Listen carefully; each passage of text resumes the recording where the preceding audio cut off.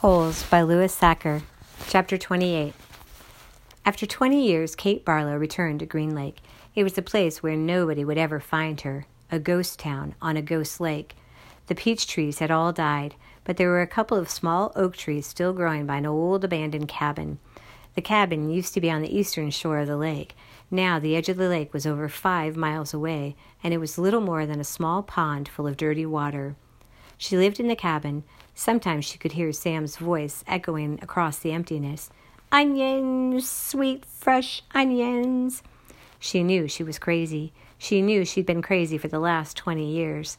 "Oh, Sam," she would say, speaking to the vast emptiness, "I know it is hot, but I feel so very cold.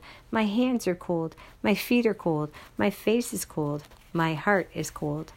And sometimes she would hear him say, "I can fix that." And she'd feel his warm arm across her shoulders.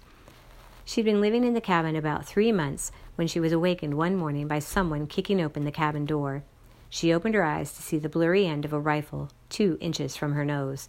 She could smell Trout Walker's dirty feet. "We've got exactly 10 seconds to tell me where you've hidden your loot," said Trout, "or else I'll blow your head off." She yawned. A red-headed woman was there with Trout. Kate could see her rummaging through the cabin, dumping drawers and knocking things from the shelves of cabinets. The woman came to her. "Where is it?" she demanded. "Linda Miller?" asked Kate. "Is that you?" Linda Miller had been in the 4th grade when Kate Barlow was still a teacher. She had been a cute, freckle-faced girl with beautiful red hair. Now her face was blotchy and her hair was dirty and scraggly. "It's Linda Walker now," said Trout. "Oh, Linda, I'm so sorry," said Kate. Trout jabbed her throat with a rifle. "Where's the loot?" "There is no loot," said Kate. "Don't give me that," shouted Trout. "You've robbed every bank from here to Houston." "You better tell him," said Linda. "We're desperate." "You married him for his money, didn't you?" asked Kate. Linda nodded. "But it's all gone. It dried up with the lake, the peach trees, the livestock. I kept thinking, it has to rain soon. The drought can't last forever. But it just kept getting hotter and hotter and hotter." Her eyes fixed on the shovel, which was leaning up against the fireplace. "She's buried it," she declared. "I don't know what you're talking about," said Kate. There was a loud blast as Trout fired his rifle just above her head. The window behind her shattered. "Where's it buried?" he demanded. "Go ahead and kill me, Trout," said Kate. "But I sure hope you like to dig, because you're going to be digging for a long time. It's a big, vast wasteland out there. You and your children and their children can dig for the next 100 years, and you'll never find it." Linda grabbed Kate's hair and jerked her head back. "Oh, we're not going to kill you," she said. "By the time we're finished with you, you're going to wish you were dead." "I've been wishing I was dead for the last 20 years, said Kate. They dragged her out of bed and pushed her outside. She wore blue silk pajamas. Her turquoise-studded black boots remained beside her bed.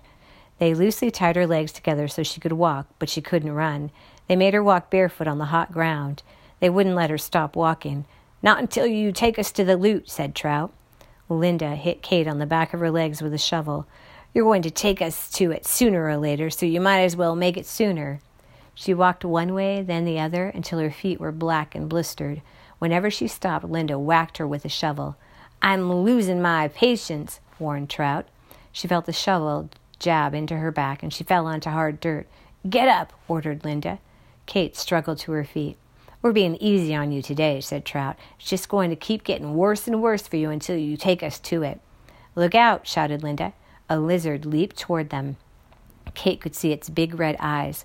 Linda tried to hit it with a shovel, and Trout shot at it, but they both missed. The lizard landed on Kate's bare ankle. Its sharp black teeth bit into her leg.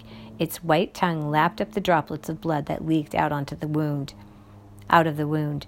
Kate smiled. There was nothing they could do to her anymore. "Start digging," she said. "Where is it?" Linda screeched. "Where'd you bury it?" Trout demanded. Kate Barlow died laughing. Part 2, The Last Hole. Chapter 29. There was a change in the weather, for the worse. The air became unbearably humid. Stanley was drenched in sweat.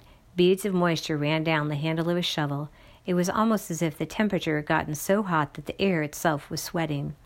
A loud boom of thunder echoed across the empty lake. A storm was way off to the west, beyond the mountains.